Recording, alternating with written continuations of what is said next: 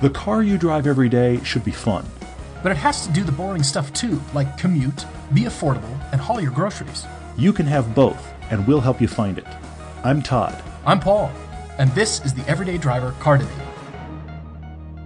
This is still cool to be in the podcast studio here. It is. Together. I'm I'm still marveling at this fact. Yes. Well, you wouldn't think we'd get this excited about sitting across a table from one another, So because funny. we've done that quite a bit. But it is interesting. You and I have even talked about the fact that just as easy going as we could make this on the phone, just the ability to see each other has actually sped our interaction up again, because it's all that nonverbal stuff that happens, which is really cool. Which I enjoy.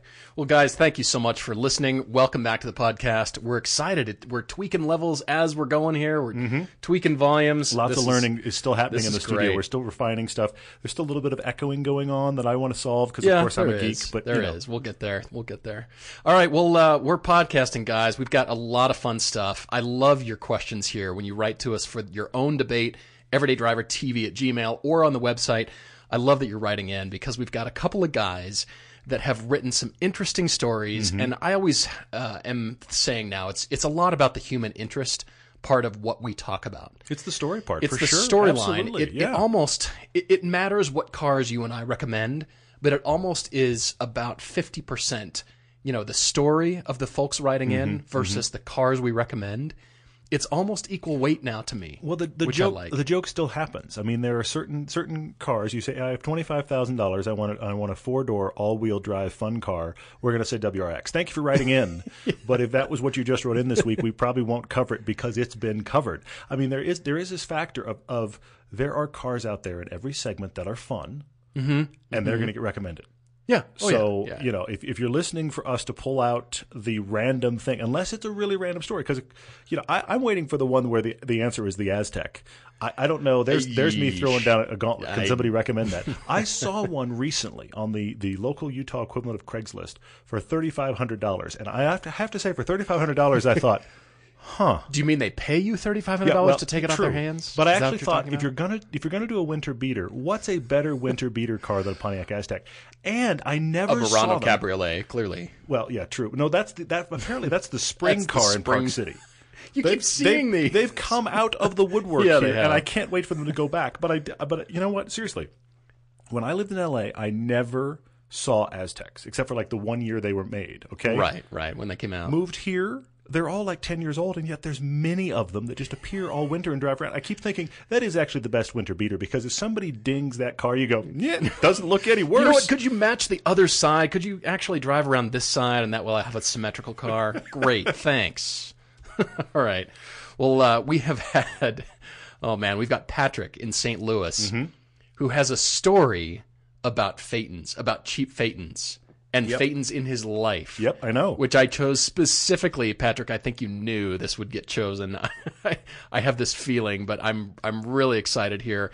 And we've got Justin out in Philadelphia, who's a father of 4 and desperately needing a sniper shot because he's typing this email, rereading it, and reading his words that he drives an 06 Prius that he can't as his believe. daily driver. And he can't believe he's typing these words and realizing even more how much he needs a car so desperately. We're really excited to jump into these.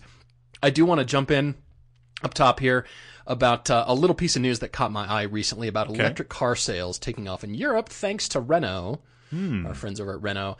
I have wondered about this, and a few years ago when I was in Berlin, I was talking to some friends of mine there, and they were saying, yes, Teslas are starting to be here. You're starting to see them around a little bit more. Sure. But the reason is when you're buying a car at that price point, and I've said this before, if you're getting something that doesn't go above 155 miles an hour, it's pointless to spend that kind of money. So if you're shopping this price range in this category, you might as well go get the S-Class or the 7 Series or whatever it is, because it's truly you've got to beat an airplane. I mean, you've got the Autobahn. In Germany, you want to be the big dog on the Autobahn if you're spending that kind of money. Yes. And Tesla, the weird chink in the armor there is that they happen to not be able to pull that off. All the things they can do, but yet they aren't fast enough for your German executive spending $100+ grand. That's interesting. It's amazing to me. But at that speed, let's say we've got it planted at 155. How fast does your charge level going down. That would be interesting to know. It I mean, really you're would. watching Yeah, yeah. that thing drop like a Absolutely, stone yeah. and worried about, okay, where's my next stop here? Whereas that doesn't happen if you've got the S-Class. Well, V12, who cares? I'm gonna get gone. pieces of this wrong. I'm remembering fragments of it, but I think it was Car and Driver a couple of years ago when they did their annual performance test. Okay. And they drove their long-term Model S out to the track and put it around in its, hottest setup speed and got like a lap out of it, and they were done charge-wise. Seriously. It was VIR, and they which is a long track, but Yeah. it's one lap. It's not the Nürburgring. And so they imagine. hammered it around the track as hot as they could make it, and they got a lap out of it. So it'd be really Unbelievable. interesting to know. I mean, again, that's not what the car's made for. But you're bringing up a great point about the fact that makes them a hard sell in Germany, whereas they're the perfect sell in Norway or Los Angeles or Yeah. San Francisco. They're perfect because how are you using it? You don't need any of that kind of speed. You don't need that. It doesn't have to get around a racetrack. It needs to creep through traffic. Yeah. And now with autopilot, you can creep and not even worry about it. And really look at your phone at this point. Yeah, frightening, huh? Really be serious about looking at your phone.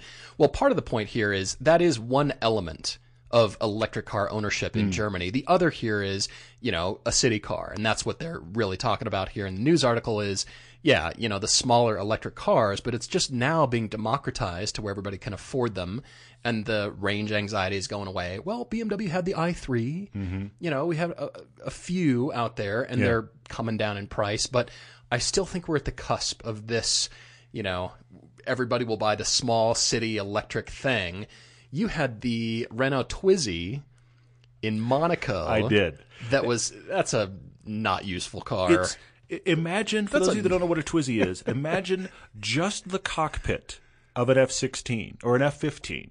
Just the cockpit that has wheels on all four corners. That's pretty much what this car is. It's a good analogy. And honestly, in the same trip to Monaco, this is a couple years ago now, my wife and I were there very briefly, shocked at how much everything cost on the off-season. But anyway, it was fun. So we drove the Twizy exactly. around for one afternoon and for like a couple hours. And the day before, I had seen a McLaren P1.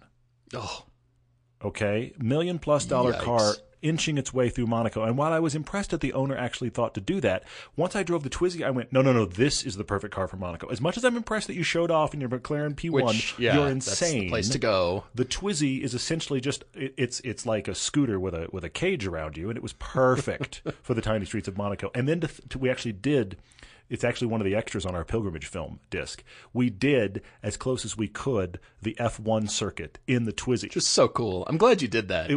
Even at low speeds, who cares? It was the number one reason to rent the Twizy. My wife thought I was even more insane. She's like, "You want to drive in that, and you want to do what? You want to do the racetrack? Want to do what now? At 20?" I said, "Yes." At 15, I don't care.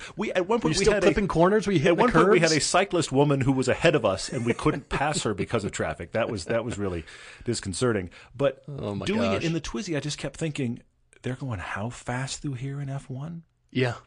It was even amazing. more shocking. If you find yourself in Monaco, figure out some vehicle to drive, and other than a bicycle, even if it's a Twizy, some vehicle to try to drive as much of the track as possible, and think about the speeds they're doing in F1. You'll have a totally different perspective. I mean, you and I've driven Spa, and I can, as much as we are not those drivers, I can imagine an F1 driver doing Spa.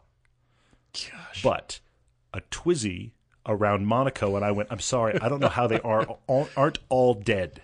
Yeah, because you pop out into the sunlight at the end of the tunnel, which in itself is part of the challenge because your eyes are adjusting to the dark at 160 miles an hour. You pop out, bright sunlight, and suddenly you're hard on the brakes and all that kind of stuff. It's such a demanding track. Well, I am going to tie this into a question to start off with here from CJ DeGrossa on Instagram. All right. Thank you so much for writing. He's asking, is there still a market for sport trucks? I.e. the GMC Cyclone, the Ford Lightning, Dakota RT. Do we see a comeback? And hopefully you see the thread here of where I'm going. Okay. Because if it were to come back, I've talked about electric pickups. We did on the last podcast. We were talking about commercial vehicles as an electric truck. But how about electric sport trucks? Because, all right, if we're not there to the towing capacity and the cargo capacity there yet, why not bring that back? Because apparently you're still thinking there is a market for the sport trucks. There was in the heyday when those trucks were for sale. In the 90s, yeah. Think of these sport trucks as now electric, all-wheel drive. Most of the chassis carries batteries, and they don't have to carry anything or tow any loads or anything like that. They're just the sport trucks. I wonder if there's a market for that, but maybe not. But maybe if they're electric, then this is back. That is an interesting twist. You know what it makes me wonder, though? With all of the 5-seat CUVs, worried about small, mid-size. with all of those worried about trying to have car, or in the world of like the Macan and the GLA, sports car handling in an SUV shape. And what are they also? Well, they're supposed to be luxurious. Yeah. Do all of those triggers, if you will, point toward that sports pickup idea being a successful idea? If that was a really nice pickup cab and it had a sports car handling, aren't we kind of making a better El Camino here? But I am electric El Camino. The EL stands for something now. Oh no, you've hit on it. You're right. I You've accidentally done it. walked into that. That was a room full of rakes for me. That was what's in here. Well done. You've done it. An electric El Camino, or the Holdens, the ones in the Utes in Australia. Yeah. What's that called? I forget what that's called. But yeah, It's not the Maloo. Commodore. It's the Maloo. The Maloo. You're right. You're right. Yeah. Thank you. What about those as electric? Some cargo. Yeah. But the kind of cargo you would use for an El Camino. Mm-hmm. What? My mind is exploding here. Yeah. What if? And what if that were the new sport trucks? Interesting. Okay, I see where you're going. Okay. Well, to be explored here. I'm very intrigued by that. We'll get to more questions here. I kind of like mixing it up a little bit, but I say let's just jump right into Patrick's debate here. Definitely, yeah. It's out in St. Louis, Missouri. And thanks for writing, Patrick. I do think you knew that we're going to get into this, because a lot of this here is, it's about the Phaeton. Mm-hmm. Todd has a proclivity for the Phaeton. I do. He's made the T-shirt, I and know. we've seen it around. I wear the T-shirt. Yes, there are a few people other that have people them. have it Yes. around. Thank you to all of you that have bought the Ask Me About Cheap Phaeton shirts. It's one. It's one of those shirts where you kind of have to lean into the person and go, what does your shirt say? So it is a conversation starter if you wear it in the right place, but it's also one of those shirts that people are going to ignore if they don't get it. But I have heard of conversation starting as a result of that shirt. And so funny. I would still love to have a cheap Phaeton and talk about it on the show. Patrick has a good friend that bought one. He actually bought one. Here we go. So he knew what he was getting into. Patrick describes the entire experience. He even had the purchase price, the $5,000 for a 2004 V8, and he had that amount of money set aside for maintenance. So get this. This is a twist that I don't know that any of us thought of. I'm just curious. Yeah. Once I describe this, he's having problems getting maintenance done. Yeah, I'm not actually too surprised. So, therefore, you'd think the only people doing the maintenance are the VW dealers, but he's actually having trouble getting the dealers to agree to work on the car. And they're in St. Louis, big city, plenty of options. Yeah. And so the only place that is willing to work on it, begrudgingly, is the Bentley dealer, who, of course, charges Bentley kinds of pricing to work on a $5,000 car. And there's some shared technology there, which is probably why the Bentley guys are doing it. And that also comes down to, I'm sure, about the fact that Bentley probably has some sort of clause as a dealer where they'll take anybody. And You think? I think so. If you're going to pay the prices, why not? I mean, They'll take your money if you're going to pay it. The Ferrari dealer here in Salt Lake will do maintenance on whatever. Will they really? Absolutely. Bring your car in. But, of course, they're charging you Ferrari of Salt Lake prices. But they're also the only place that works on most people's Lotuses and other kinds of things.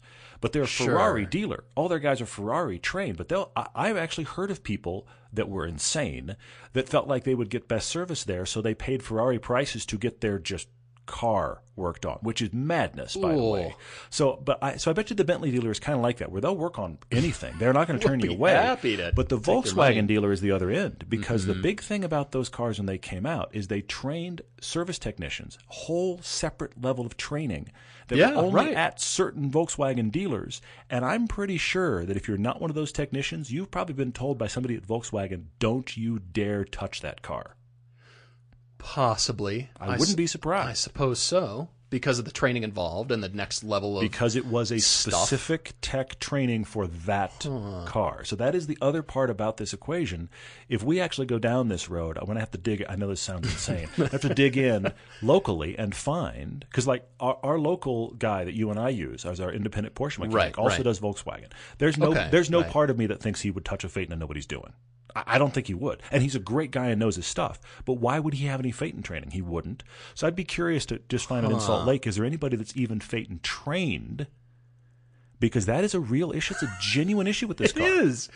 So now, like I said, ask me about cheap Phaetons. I mean, it snowballs, and it's wide now because now his friend's repair budget is gone.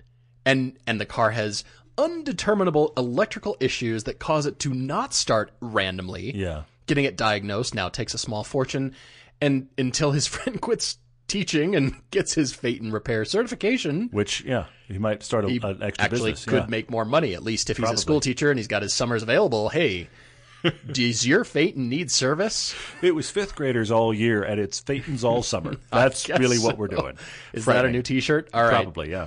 So what he's asking for is, because of his story here, he has moved up in the world. He's been promoted to an executive position at his company, and this promotion has coincided with his desire for a new car, which is great. So he's got a small commute here, 25 miles round trip. He's been driving a 2013 Honda CR-V, and he's saying, well, it's decent, but plasticky, hard seats. He'd rather have a sedan than the CUVs. Yeah. We've talked a lot about CUVs, and they're great for a lot of people. Apparently not for Patrick, which is fine. But the tough part here is that Patrick really is realizing what I'd like to have is a Phaeton. I want a sleeper luxury car. Right. But my buddy has had such a difficult time with his Phaeton, getting it serviced, if nothing else. Just getting it serviced. We can buy them all day long. Anybody can buy them. Exactly. And also the 04s are supposed to be plagued with the most gremlins, unfortunately. But so that's the problem. He's going, I could go cheap Phaeton. My budget accounts for that. I would love to, because it is a sleeper luxury car. Right. He needs the sleeper luxury car, but he can't handle the Phaeton, doesn't really want to go German. The other twist here is the fact that he works at a company where the president of the company drives an 07 Honda Accord. So Not we a have car guy. We have that problem that's come up before on the podcast, where you work at a company and you're a car guy and you got a promotion that is a well-deserved promotion, and you now have money where, as we've joked before, everybody has the hole you put your money into. Yeah, if you're a car person, it's your car. But if you roll up to your business in the nicest car in the parking lot and you're mid-pack executive, what does that say? Should you worry about it? Patrick's worried because the president of the company drives a beat-down Honda Accord. So he's saying, guys, I want luxury, but it can't be flashy. So he's taken all the German marks right off the board. BMW, Porsche, Mercedes, isn't going to happen. What can he get that is the Phaeton sleeper-style luxury car? Or as Patrick puts it differently here, what's the nicest car he can buy with the worst badge?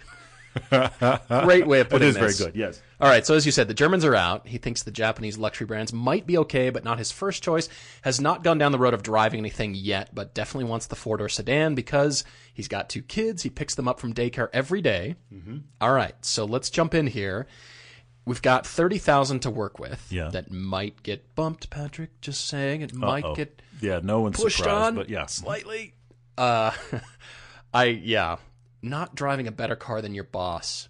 That's such a because you want to. Oh yeah. I'd be curious, Patrick, as to what your boss puts his money into. Maybe it's travel. Maybe that's a great question. I mean, travel is very legitimate. I mean, it's a great question. That's a lot of times when people aren't into material stuff or car stuff or whatever. Sometimes it's just experiences, which is great. We just happen to like cars. Well, but here's my other twist. And look, I realize that I'm actually kind of recommending you have this conversation. You may not want to, but what are the other cars in the parking lot where you work? My question is this: is there anything else in the parking lot that cost more than $30,000? Because if you roll up in a BMW or a Mercedes that cost you less than $30,000, it might suggest you're a baller. But if so and so in the parking lot has a $50,000 pickup you do have the ability Well, to say yeah. to them, yeah, my monthly payment is less than yours. You may think I'm a snob, but my Porsche Cayman cost me $30,000. Porsche Cayman doesn't work for you, but I'm just using it as the obvious target car. Right, If you, right. You could get one at $30,000. You could pull into the parking lot, people would be like, oh my gosh, Patrick bought a Porsche.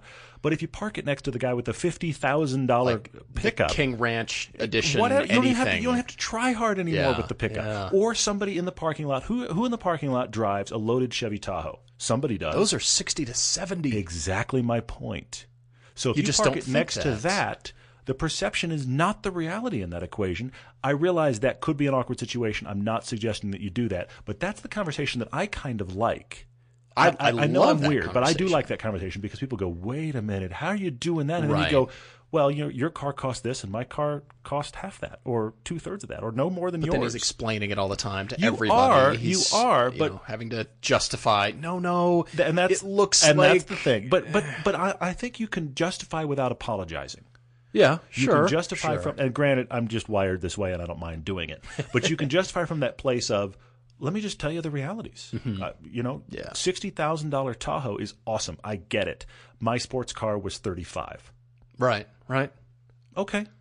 It's And it's not a judgment. It's just you going, you looked at my car and went, that was $100,000. And I'm telling you, no, it wasn't.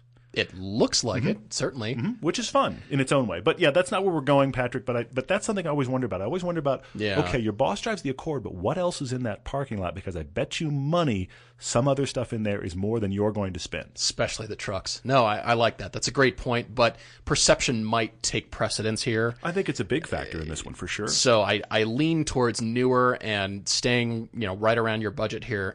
Right around. I started out at the Ford Fusion Sport. Okay, sure. 2017. If you haven't looked at this car, Patrick, 2.7 liter EcoBoost engine with 325 horsepower. This is more power than an 07 Cayman S. It's a bigger car, of course, heavier, but It's like the secret enthusiast car that Ford is going to can you release. believe You're right, this? yeah. All-wheel drive. They start right around 32, 33, but that's brand new.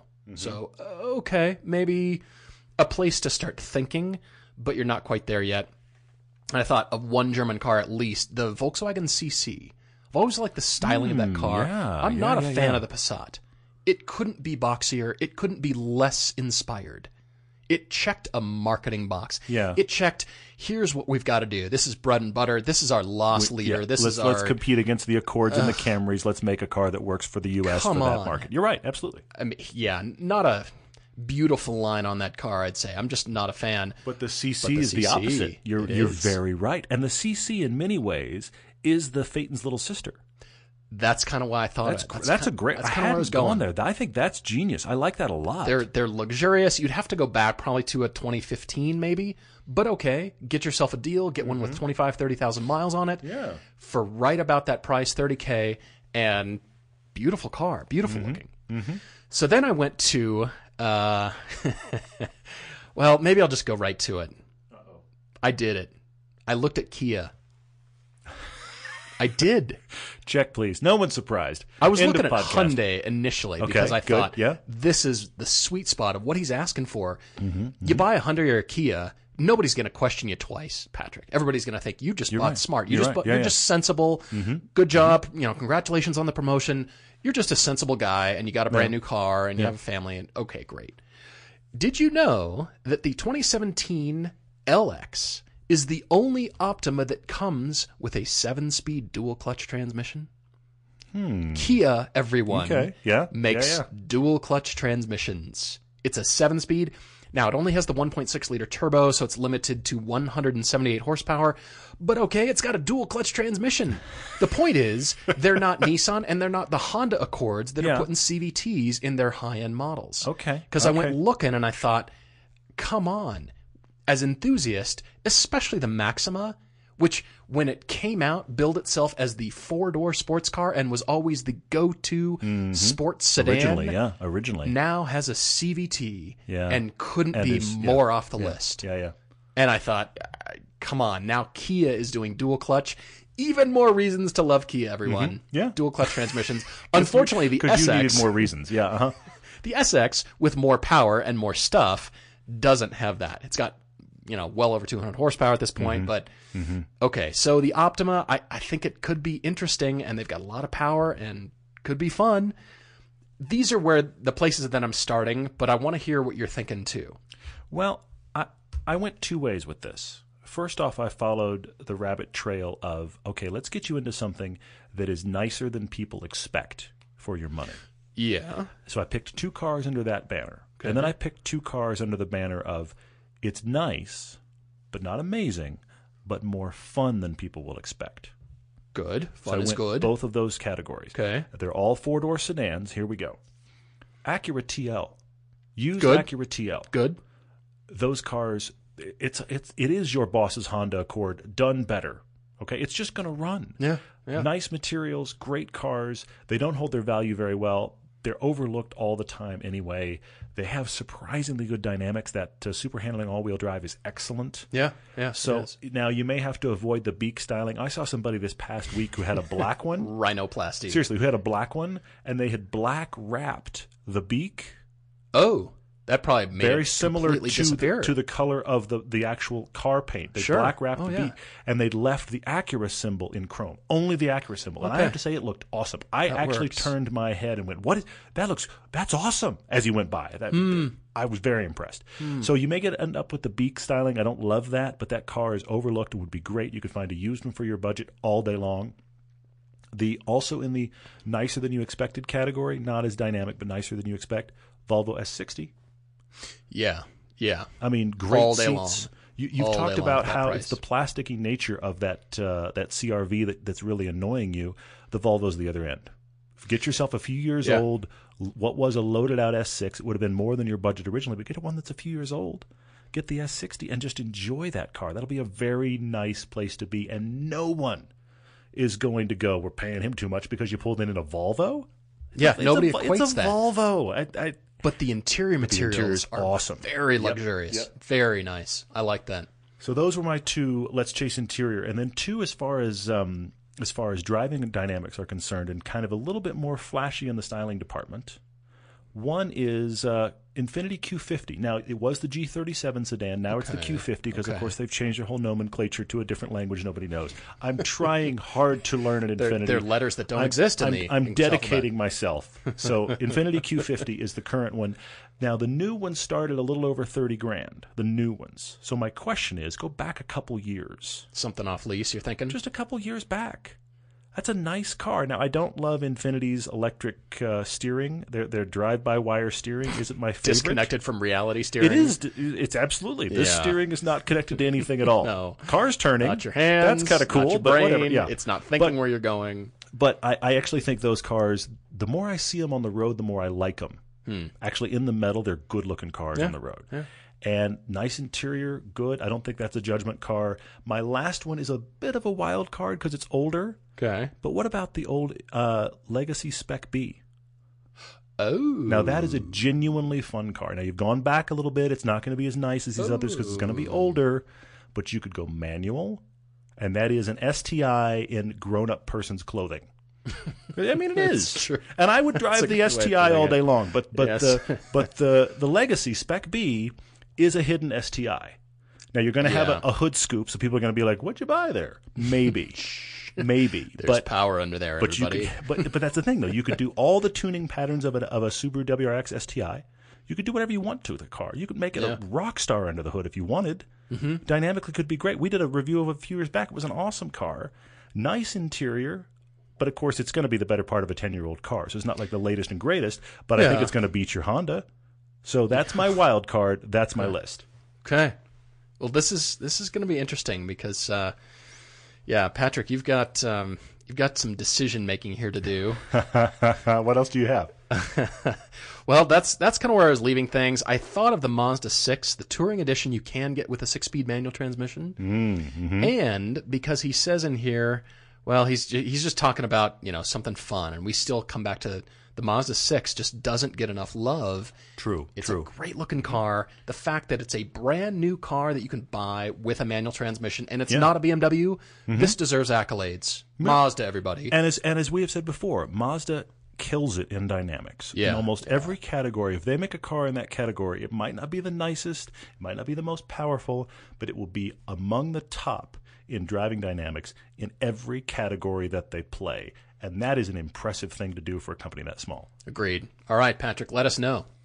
We talk about turbocharged engines so much and how much Everybody's horsepower you turbocharged. can extract. Porsche's turbocharged now. yeah. We can't avoid it. Exactly. The turbos are turbo, but the whole rest of the lineup is too. Well, the turbos bring their own problems as well, like heat soak, strain on parts, strain on the engine.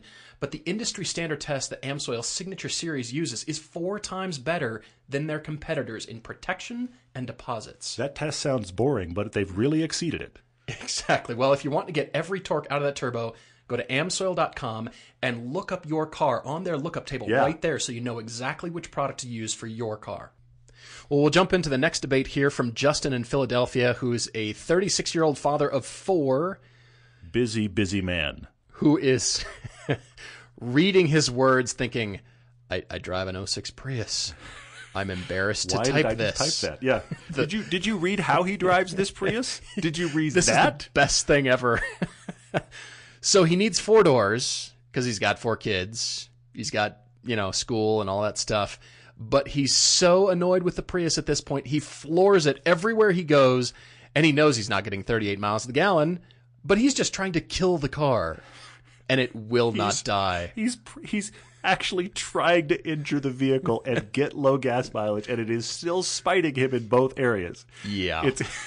It's still getting him better gas mileage than most cars on the road, though mid-30s for a Prius is the lowest I've ever heard. So he's getting mid-30s, and the car refuses to die. So he's asking us, he's practically begging us to find him anything else that can meet his budget. His budget is lower here. So what's he dealing with? Well, he didn't really specifically call stuff out here. He hates spending more than $15,000 on a used car. That was the key thing. However, he has been on the reservation for a Tesla Model 3. Which is going to be a lot more than that. Which is a lot more than that. Yeah. So I'm not exactly sure, Justin, you don't give us a real range here, but I think we've got some different things for you to think about here. Mm-hmm.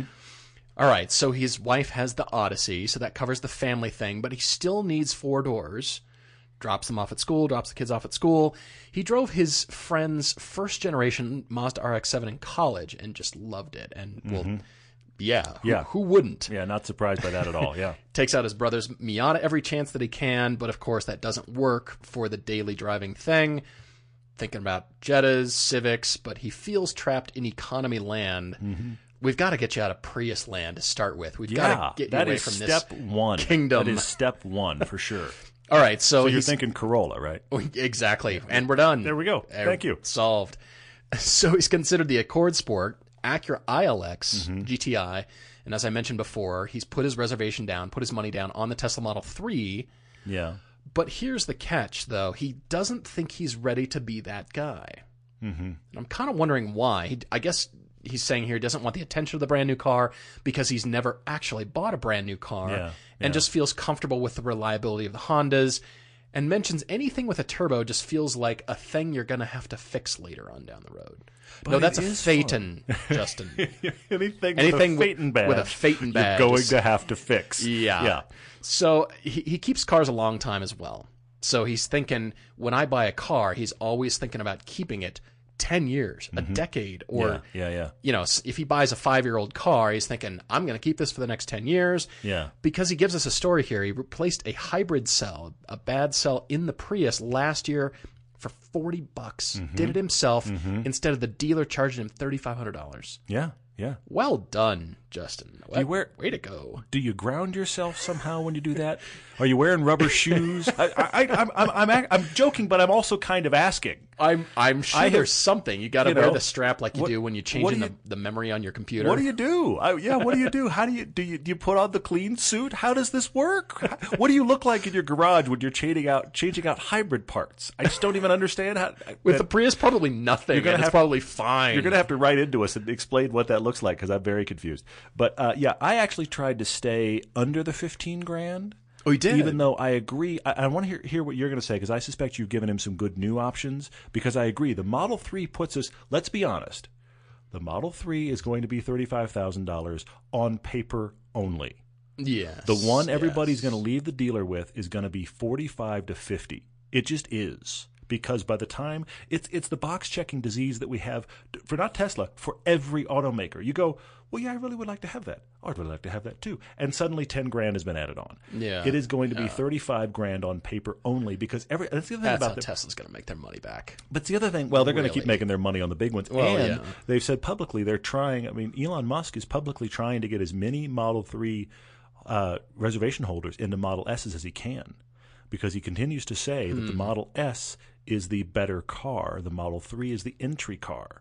So, but everybody's going to leave the dealer with a $45,000 to $50,000 Model 3. I don't think anybody's going to have a base one. It's for, not a for one $35,000 reason only. car. Actually, for two reasons only. Two options. Everybody's going to check on that car. Are they going to want ludicrous mode? They want it to be as fast as it can be. Of course. And they're going to want the charging capability at the fast chargers. Right. And if they throw out ludicrous Yeah. mode, they're going to want they're going to add back autopilot, which is also going to be extra. Those three options, write those three options: ludicrous mode, autopilot, and fast charging is probably going to be $6 grand before you blinked. So you've broken 40 grand. I agree with you. I'm with you on that. I keep looking at your story here, Justin, and I think you are a candidate though for an electric car. Because he says here he commutes into Philadelphia 2 days a week for a 45 miles round trip. And the other 3 days out of the week, he's just puttering around town where he lives in the suburbs. So I'm thinking, okay, 4 doors. You were already interested in the Tesla Model 3. And that brings me to the Bolt. I'm sure you probably saw it coming. Yeah. I'm sure everybody saw it coming. It stacks up that way for sure. However, I've talked about this car as Chevrolet catering to the Uber and Lyft crowd and the ride share service drivers, which, yes, very true. I recently rode in one out of John Wayne Airport in Orange County. Oh, yeah. My driver picked me up. It was a Lyft driver. He picked me up in the Bolt, and I saw him pop up on the screen. I thought, really? It's that's cool. cool. You didn't make a misspell. Good. It's not a Volt. It truly is a Bolt. Yeah, cool. Sure enough, he rolled up in a Bolt. And yeah, you've talked about the federal tax rebates, which for the Bolt equate to about $7,500. So on their website, they're saying the car is really about $29,000 and change. And I'll bet you they'd work with you. I bet you, Chevy, if you could think about a monthly payment, and I know that I know that you're trying to keep the price down. Or think about a lease because it's That's that new kind of where I'm technology. going. Yeah. That's kind of where I'm thinking because my driver cleaned over 300 miles. Now he's puttering around flat Orange County. Okay. He said, Yeah. when I go to LA and I have to go up a hill, my mileage goes off a cliff. Really? Okay. Electric cars, not for cliffs. So, he's genuinely getting 300 miles out of the day, which means he's working an entire day doing the Lyft and Uber driving thing without any fear. Yeah, which that's means, impressive. That genuinely is. Well, yeah, which means, Justin, you can do your commute and everything without fear. And again, it comes down to the federal tax rebate, but it comes down to maybe the monthly payment for you if you can work that in. And I think just the fact of owning an electric car and owning new technology would be an exciting thing, even though you are still in economy land, but it's a different thing. I mean, just think about your kids squealing when you take them for the ride. Daddy, do it again. When, you pin the throttle and all 4 of them are in the car with you and you're having a bunch of fun and you can just go drive for no reason because you're not burning gas. Sure. So think about just the fun you could have with a family. It could just be a family The family kind Bolt. of thing. Really. The family Okay. Bolt. All right. So I'm thinking Bolt, but Justin in here says that he's, anything with a turbo feels like something to fix later on. What I just suggested for Patrick here, the Mazda 6 with a manual transmission. They're right about 30 grand for the Touring Edition. Sure. Maybe you could get one just 1 or 2 years old. Yeah. It's not a turbo, still good power, manual transmission. It's a sedan. It's a good-looking one at that, just as we've discussed. Yeah. Why not look at this car again? Because, again, with the Hondas and the Nissans, CVTs. No, thank you. I'm not going to point you that direction. And I feel like you're going to want something really newer and reliable because that's also what you're talking about in here. So it's 2 different directions. I realize that. But I'm just wondering if you are a candidate, you had interest in the Tesla, but you didn't want the flashy, hey, I got the new sidestep. everything. Yeah. And still get all that benefit with the yeah. Bolt because I was impressed with the Bolt. It just seemed simple and it worked and it was clean and well done styling, and it just felt like, a bit of an economy car, but all electric. But it does what it's supposed to Super cool. very, very well. It does what it's supposed to. Yeah. And we were just humming right along. I didn't get any sense of, when we drive this, when you and I finally do our review on this car, that we're going to find, this just doesn't work. It's a well-sorted car. For what and it I'm is. sitting in the For back what seat. it is. I can see that. That makes sense to me based on how they've attacked it. Okay. Yeah. All right. Well, I'm kind of landing on those two. Okay. Just, they're different. Yeah, I went a different category for Justin because I did go, okay, let's just assume 15 grand's the tops. Clearly, because of the Model 3, you can go elsewhere. But I just took that 15 grand figure and went, all right, I want to find you used. Here were my parameters. I want to find you used, and I want to get you, you've been in a Prius. I want to get you a rear-wheel drive, non-turbo, 4-door sedan for the family for less than 15 grand. Anything but a Prius. But I just thought this is the exact opposite category. Yeah, Let's get you a very different driving experience out of it. So I've got a couple for you. Okay. One of the ones I thought of, you got 4 kids you're moving around? You need a big sedan. What about a Pontiac G8? Yeah. Now, for your money, you can absolutely get the V6s all day long. You might be able to find one of the V8s. Now, that is a car, what was that, 08, 09, so it's already 5-6 years old, okay? 7 years old. The family burnout car, though, you get the V8. It is the convenient family kids burnout. will like that. And it's, it's Chevy Legos under the hood. So it's, you can keep that car running. They don't make them anymore, but it's got an LS motor, and it's a big Chevy. Yeah. Built in Australia. But yes, we do have that part. I mean, it's not going to be body panels are going to be that's going to be the thing. The body panels are going to be the only thing that are going to be everywhere. Everything else on the car is going to be like, how many of those do you need? Right. Just got a new shipment. Big Pontiac G8 would be fun for the family. I think you would enjoy driving it, rear wheel drive, and it's actually got a good amount of space. It's a good full size sedan. So I've got that one. And then thinking about the Infiniti prior got me thinking about Infiniti here as well. Because non-turbo V6 in the Infiniti G37 sedan, you can find those. Get one of those. Those are good cars. They feel like luxurious cars. Drive that, enjoy it. Rear-wheel drive. You avoided the German marks here. I mean, I want to speak to the ones you brought up as well. The Acura ILX. Okay, I'm very European Civic. Yeah, I'm very just kind of bland on that car. But the Accord. Accords can be taken and turned into surprisingly good dynamic vehicles. They're good from the factory. Yeah. And then, we know a guy here that really good tires and sway bars, and he could keep up with just about anybody. So in the amazing. Canyons. He's also a little nuts, but which helps. That helps. But at the same time, I mean, this is what he did. It was tires and sway bars and just guts, essentially. So that Accord would be really good. I would also say tires, because the last Accord we drove was massively let down by its tires. Yeah. But I think the Accord would be a great one, and that's the size that got me into the Infiniti as well. I think GTI is fine, but maybe a little small for you, as is the ILX. So I went bigger sedan. Those are my 3. Your Accord Sport you brought up, Pontiac G8, and Infiniti G37 sedan. No, I like it. Well, Justin, hopefully that's helpful. I'm curious as to what you do end up getting and what direction you go. The problem with this disease that we talk about, the real problem, is at some point you run out of either money or places to put your cars. Now, if you've solved the money problem, you may still be like, well, honey, what do we park outside? And now you have a real issue with that car just getting beat on by the weather. UVs are, definitely a problem. Well, you're getting all technical about it. I was just talking about just weather and sun no matter where you are. Exactly right. So if you're in California or at the beach or you have a lot of sun, absolutely Covercraft has the products for you. They've got dash mats, they've got car covers like we're talking about, all kinds of stuff. You have turned me into a believer about the sunshade, I have to admit. It keeps the car cooler. It protects your instrument panel. It protects from UV damage, all of that stuff. Don't forget to use the word debate when you're checking out at covercraft.com for free shipping in the U.S. All right, so let's jump to the questions. Where do you want to start? We've got a lot of good ones again. We've got a lot of them. Actually, Cars and Comments asked a question we've never been asked. He said, what are Tom's personal car or cars? I'm grinning over here. And this is an interesting question because I'm going to get it a little bit wrong because I don't remember the year, but if memory serves, he used to have a Volkswagen, was it a Polo? Was it a Polo? Or was it a Fiat, or was it the Fiat Punto? he had a tiny little. He's chastising me right now for not knowing it off the top of my head. But this was years ago. This was his car that he bought in his late teens, early 20s for no money, and proceeded to put tons of money trying to make it fast and reliable, and it was neither.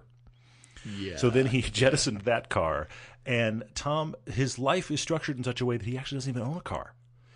So he is living this weird dual life because his normal life is structured that public transit gets him everywhere he needs to go, and he doesn't need a car. And then we're still very jealous. Press loans land in Tom's lap for 2 weeks at a time. Yeah, and 200-mile-an-hour runs on the Autobahn, and we sometimes struggle to get a full week. I mean, we'll shoot a car if you can give it to us for 48 hours. We'll shoot a car, but he gets 2-week loaners.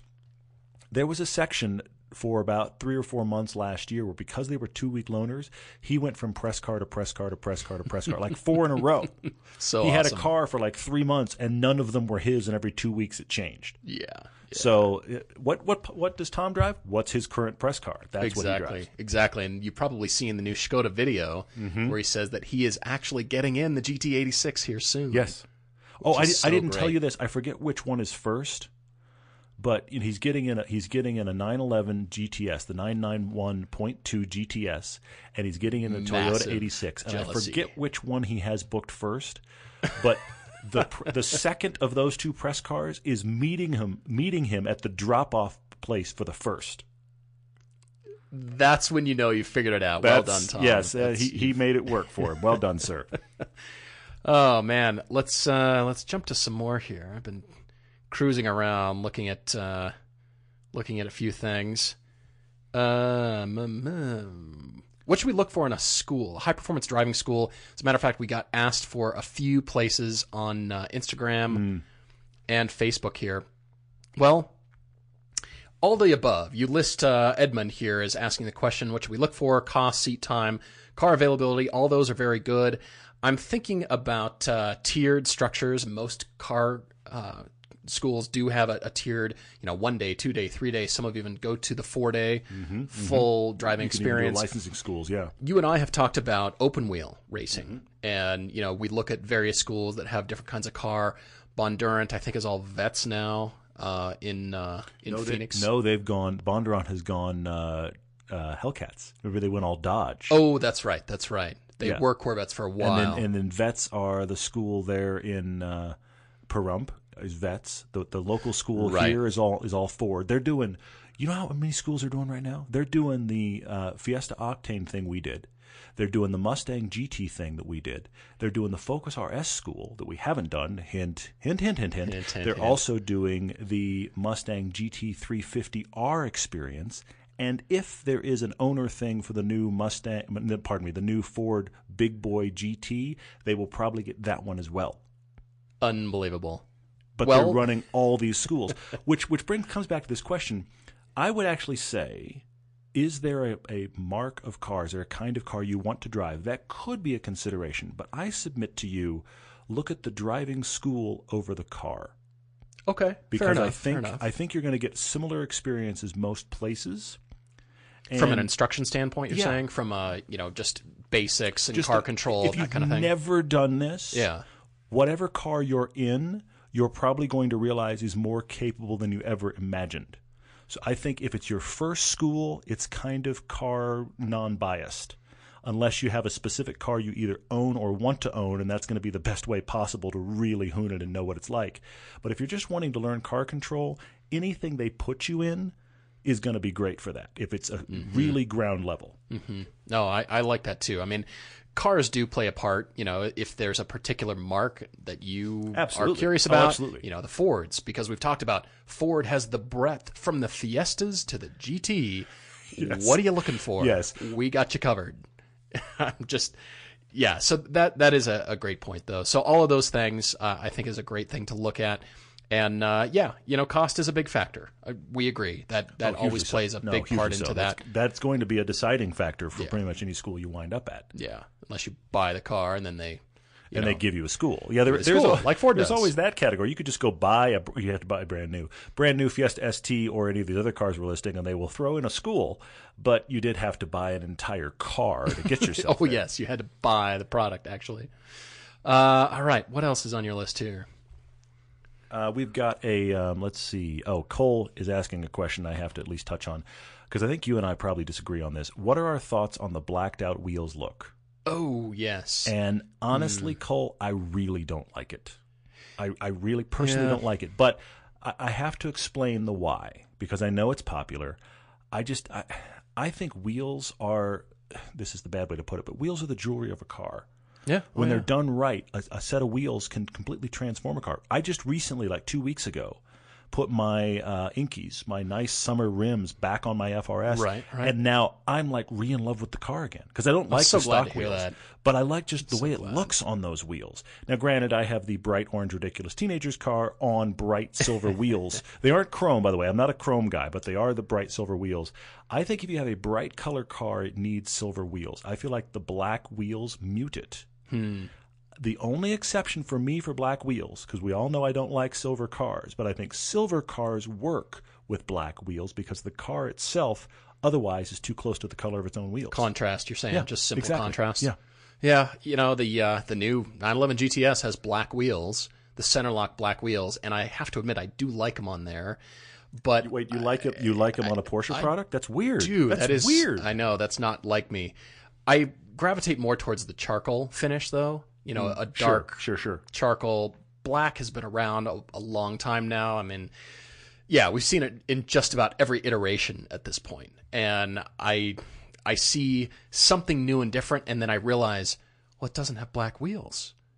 I can see the wheel designs, and parts of them aren't blacked out. Well, what do you know? Yeah.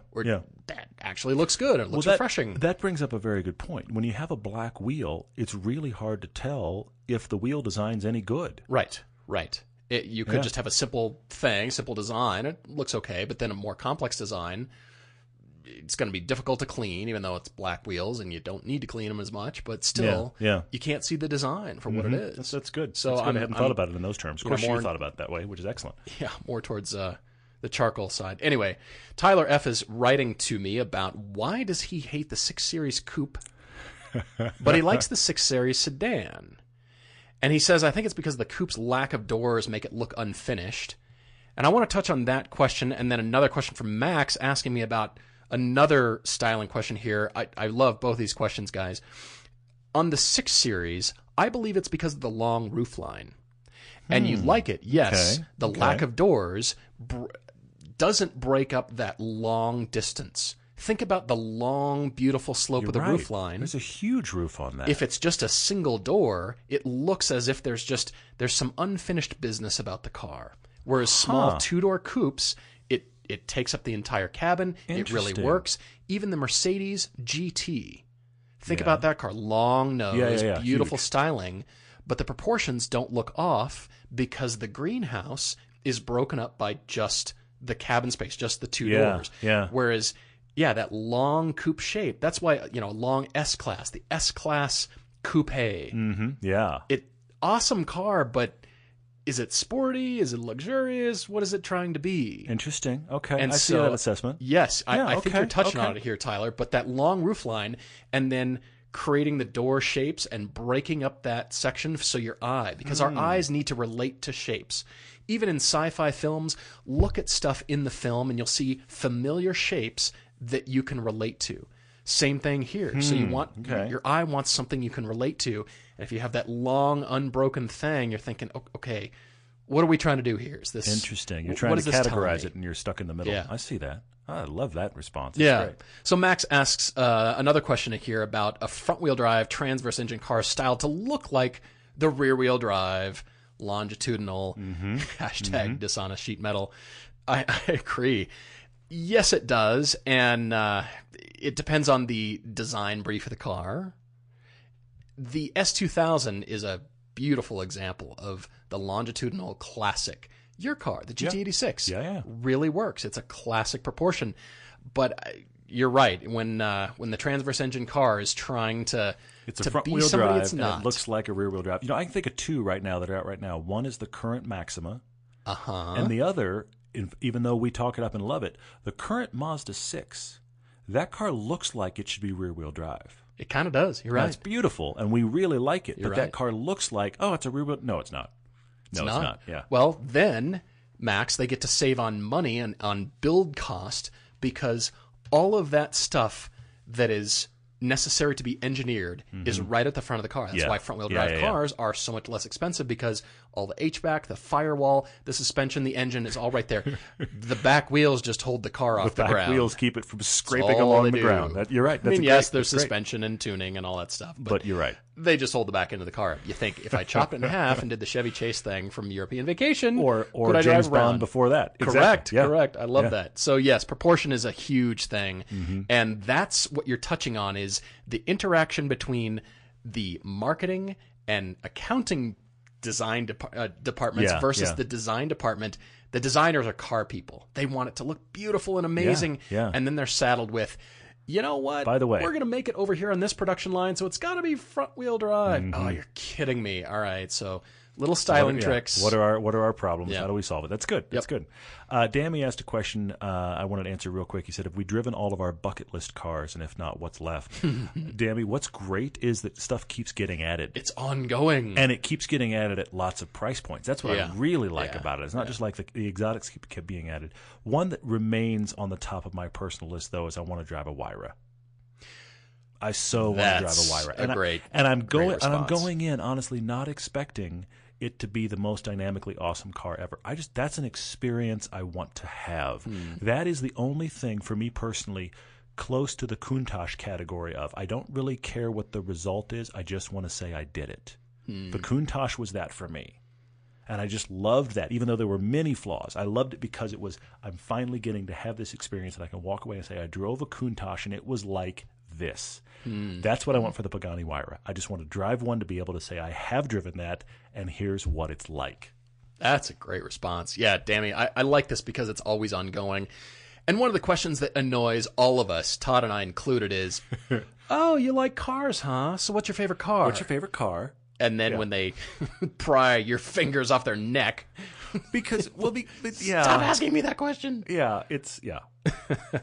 No, it's ongoing. I'm up there with, McLarens. I think a P1 is up there for me.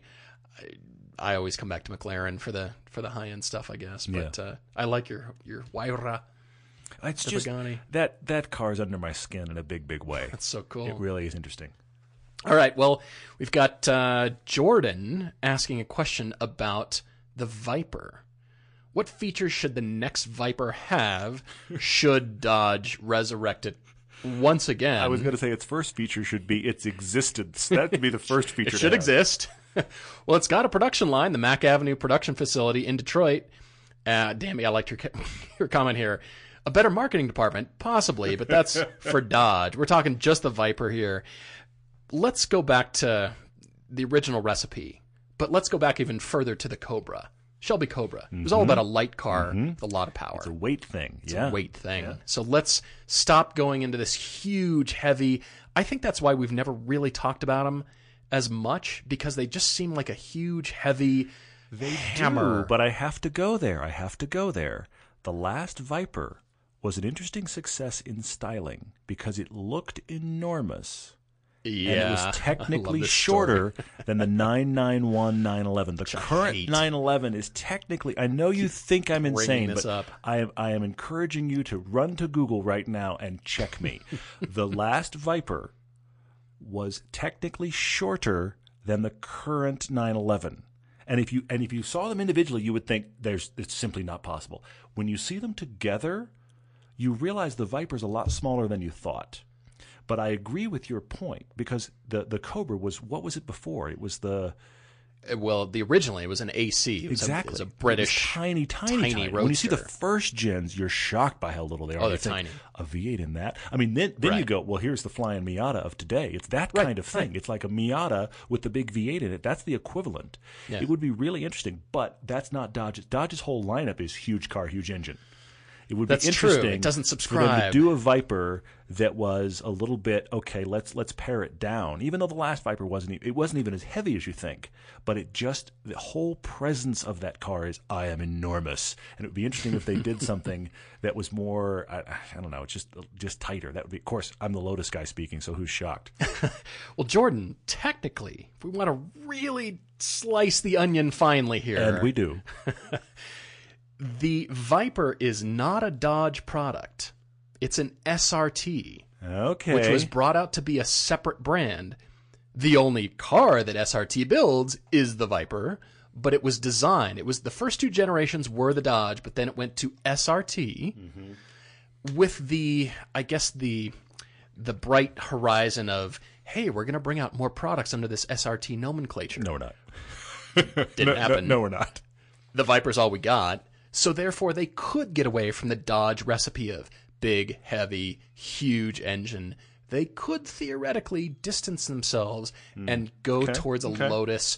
Hey, let's go to a lighter weight powertrain. Maybe it is electric. Maybe it's a hybrid. Something like that, but a lighter chassis, even smaller, and get back to the original Cobra recipe that was where the Viper was birthed from. I see. Okay. By Bob Lutz back in the day. I see. I'm just thinking about going lighter for that car because it always struck me as heavy. I hate it when you bring up the 911 is bigger than that car. You don't like me going stats to your detriment there. I hate it. Stats against Porsche for once. That doesn't happen often, but every now and then I've got a zinger. Yeah. And boy, you dance on that, don't you? Yeah, that's kind of what I'm thinking is going that direction for the Viper. Should they bring it back? But they have a slight opportunity to categorize to really capitalize on the SRT brand and do something different that isn't another Hellcat engine in another product. The Hellcat engine now with 900 horsepower. Hey. Next year, join us for 1,100. It's just that we're headed that way. We're headed that way. It's still a riot though. It makes for funny videos. I'm sure it'll be great. I have one last one. Did you have any more? I think we've got so many. Well, let's go ahead and wrap it up with this. Okay, that's perfectly fine. Adam Fox wrote in on Facebook and asked an interesting question. This could be 4 podcasts worth. I'm going to try to keep it really short. You said you and a friend want to create both a YouTube channel or maybe or either a YouTube channel and a podcast or vice versa. You're not sure, but you share a hobby. You want to start a podcast or YouTube channel based around that, and obviously that's what Paul and I do. That's how we started. Yeah. So you're asking us kind of do's and don'ts recommendations. Here's the first thing I'm going to say to you, Adam. You're going to have to get really comfortable back and forth with that person. And if you haven't been on camera before, just start getting on camera. Get on camera just to do stuff that nobody's going to see, just so you can watch it and be self-critical and get comfortable with the camera is the other person in the room. That's part of it. That's if you're going to go on video. Yeah. If you're going to go on podcast, you're going to have to get to a place where, look, I'll be really honest. It's been weird the last couple of weeks to sit in a podcast studio with Paul. I've had to kind of recalibrate and we've done this forever. Yeah. But just sitting across table from each other has been weird. We've had to kind of get used to that dynamic again. So you have to get to where you ignore the mics. So you've got to get to where you and your friend can do whatever you're doing, and equipment is irrelevant. The equipment may as well not exist. That's the first point. Second point is give it a structure. Don't just go off and just whatever we're going to talk about will be funny because it can work. Be. It can work with some podcasts. It can, but it depends on the subject matter, though. Even if it's really tenuous, go. We're going to talk about these 3 or 4 categories for roughly this amount of time, just to kind of give you some fences. Because what happens sometimes is with no fences at all, you kind of go nowhere.